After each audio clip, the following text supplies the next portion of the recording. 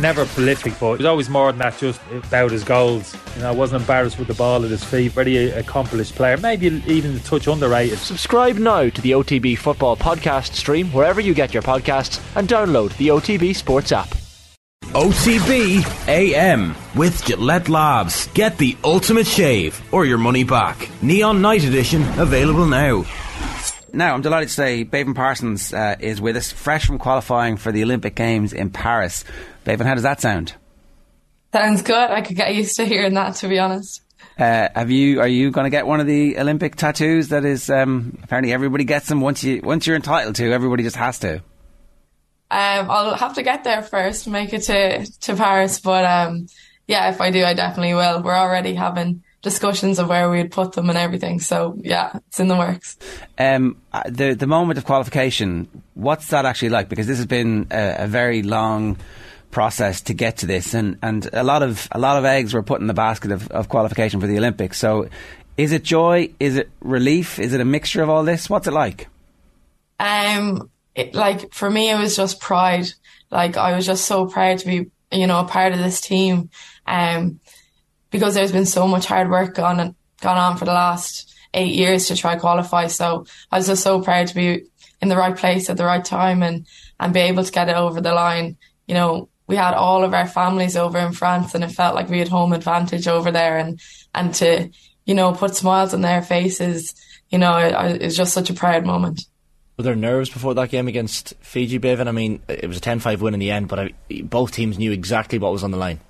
Yeah, absolutely. Like, I think for the lead up, we were all trying to keep our nerves to ourselves and not really discuss. But as soon as the game was over, like it all came out the woodworks, and none of us had slept. We'd hardly been able to eat. Our resting heart rates were up in the hundreds. So, the nerves were through the roof, but we were all trying to manage it and just get it over the line.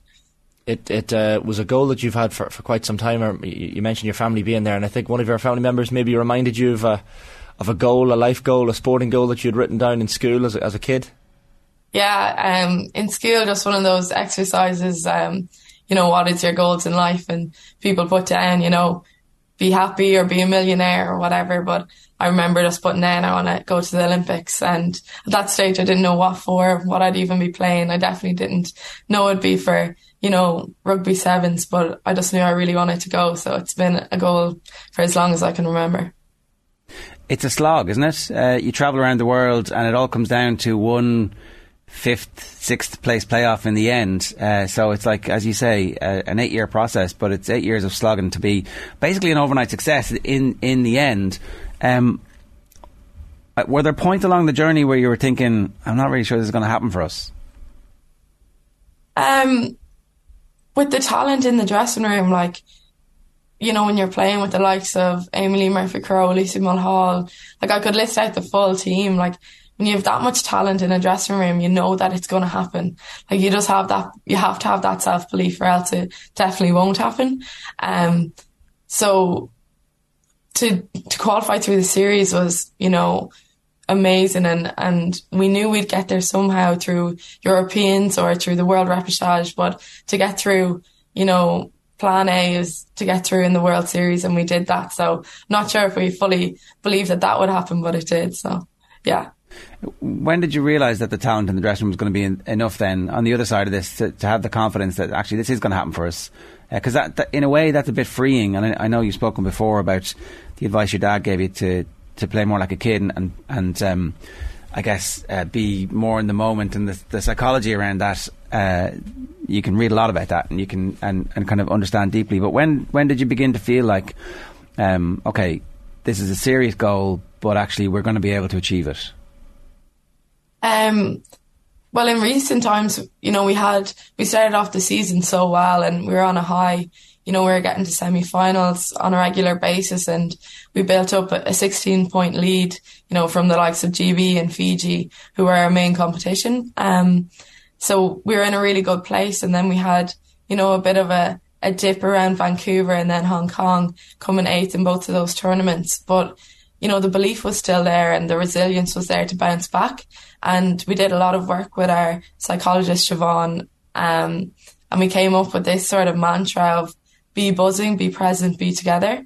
and that was our whole thing. Like, we were just working as like a hive, as bees all together, and we just wanted to be buzzing. That was our theme for Toulouse, and I think it just really showed, and that sort of focus on us and trying to, block out what Fiji do or GB or the rest of the competition do, and just focusing on us sort of instilled that belief again that, we are good enough. And yeah, we had a bit of a winding road to get there in the end, but we always knew that we could do it.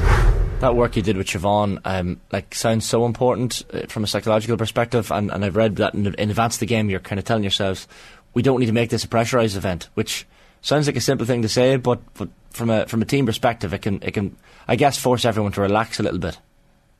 Yeah, like we all, when you're playing in front of your family, usually they're up in the middle of the night watching us because there's so much time difference, but to actually have them there at a sevens tournament, that brings some pressure because you obviously want to perform in front of them. Then there's the pressure of knowing what's at stake, but we just told ourselves, we have 3 shots at this. If it's not through the World Series, we can do it through Europe, or then we can go on to the World Repechage. And we sort of took a deep breath, and our coach, TJ, sort of was like, let's not stress about this. Let's not pressurise it. Go out and chase performance and not results. And then, yeah, it all worked out. The attention will turn to Paris, maybe not immediately, Beibhinn, but eventually.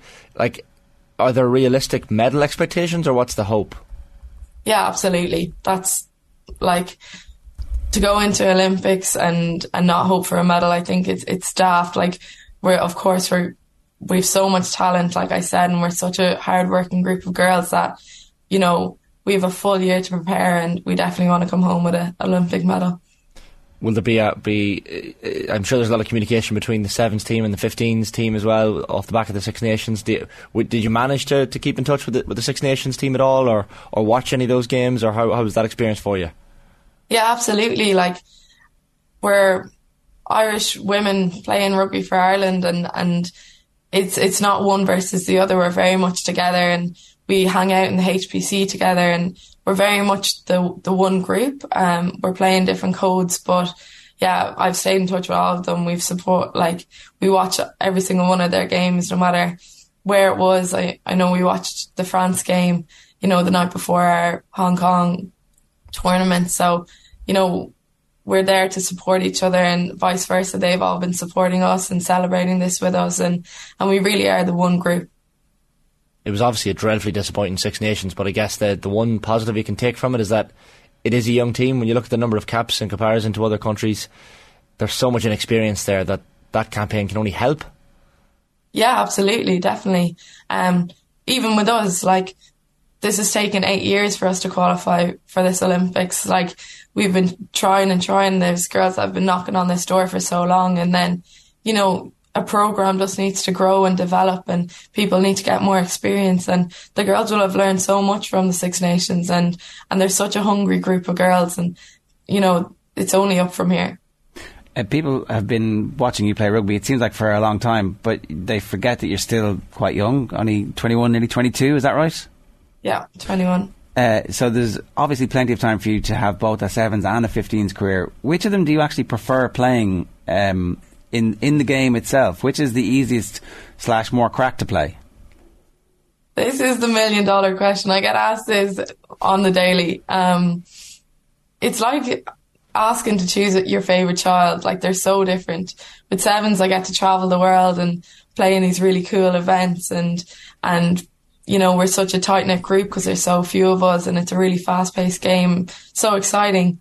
And then on the other hand, there's 15s where you can play in front of a stadium of people at home, and you can't really replicate either feeling. So I just love playing both, and any chance that you get to play for Ireland is just something that you have to cherish. So I don't mind what code it is. I just love playing both. Do you hope that maybe after this Olympic cycle is over that there's a way of the sevens qualifying and the Six Nations, for example, not overlapping as much as they do, that maybe World Rugby could look at scheduling to change it so that you can have the best players playing both at different times in the year?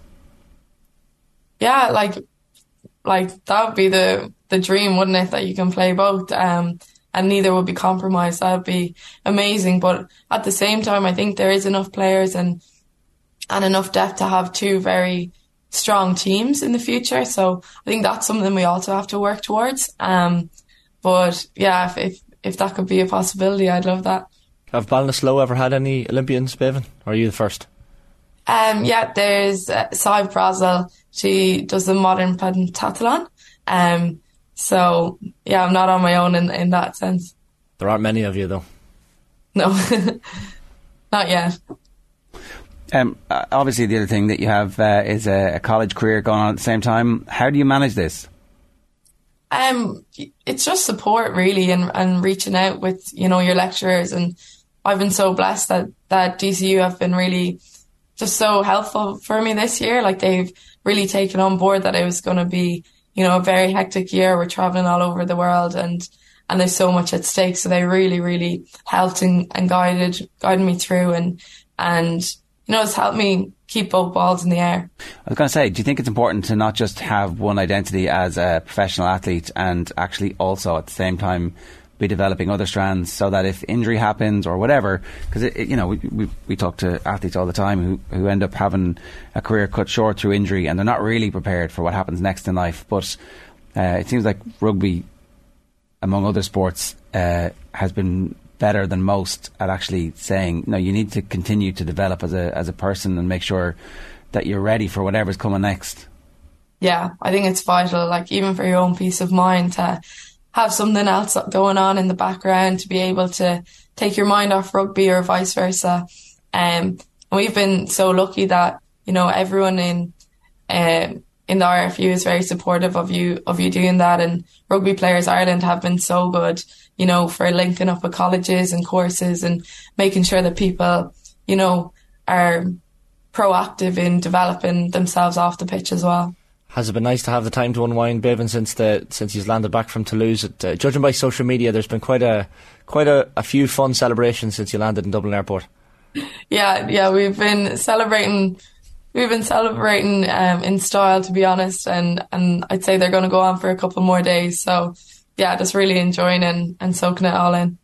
Well, listen, enjoy it. Congratulations, Beibhinn. Thanks a million for joining us. Cheers. Thanks so much. OTB AM with Gillette Labs. Get the ultimate shave or your money back. Neon Night Edition available now.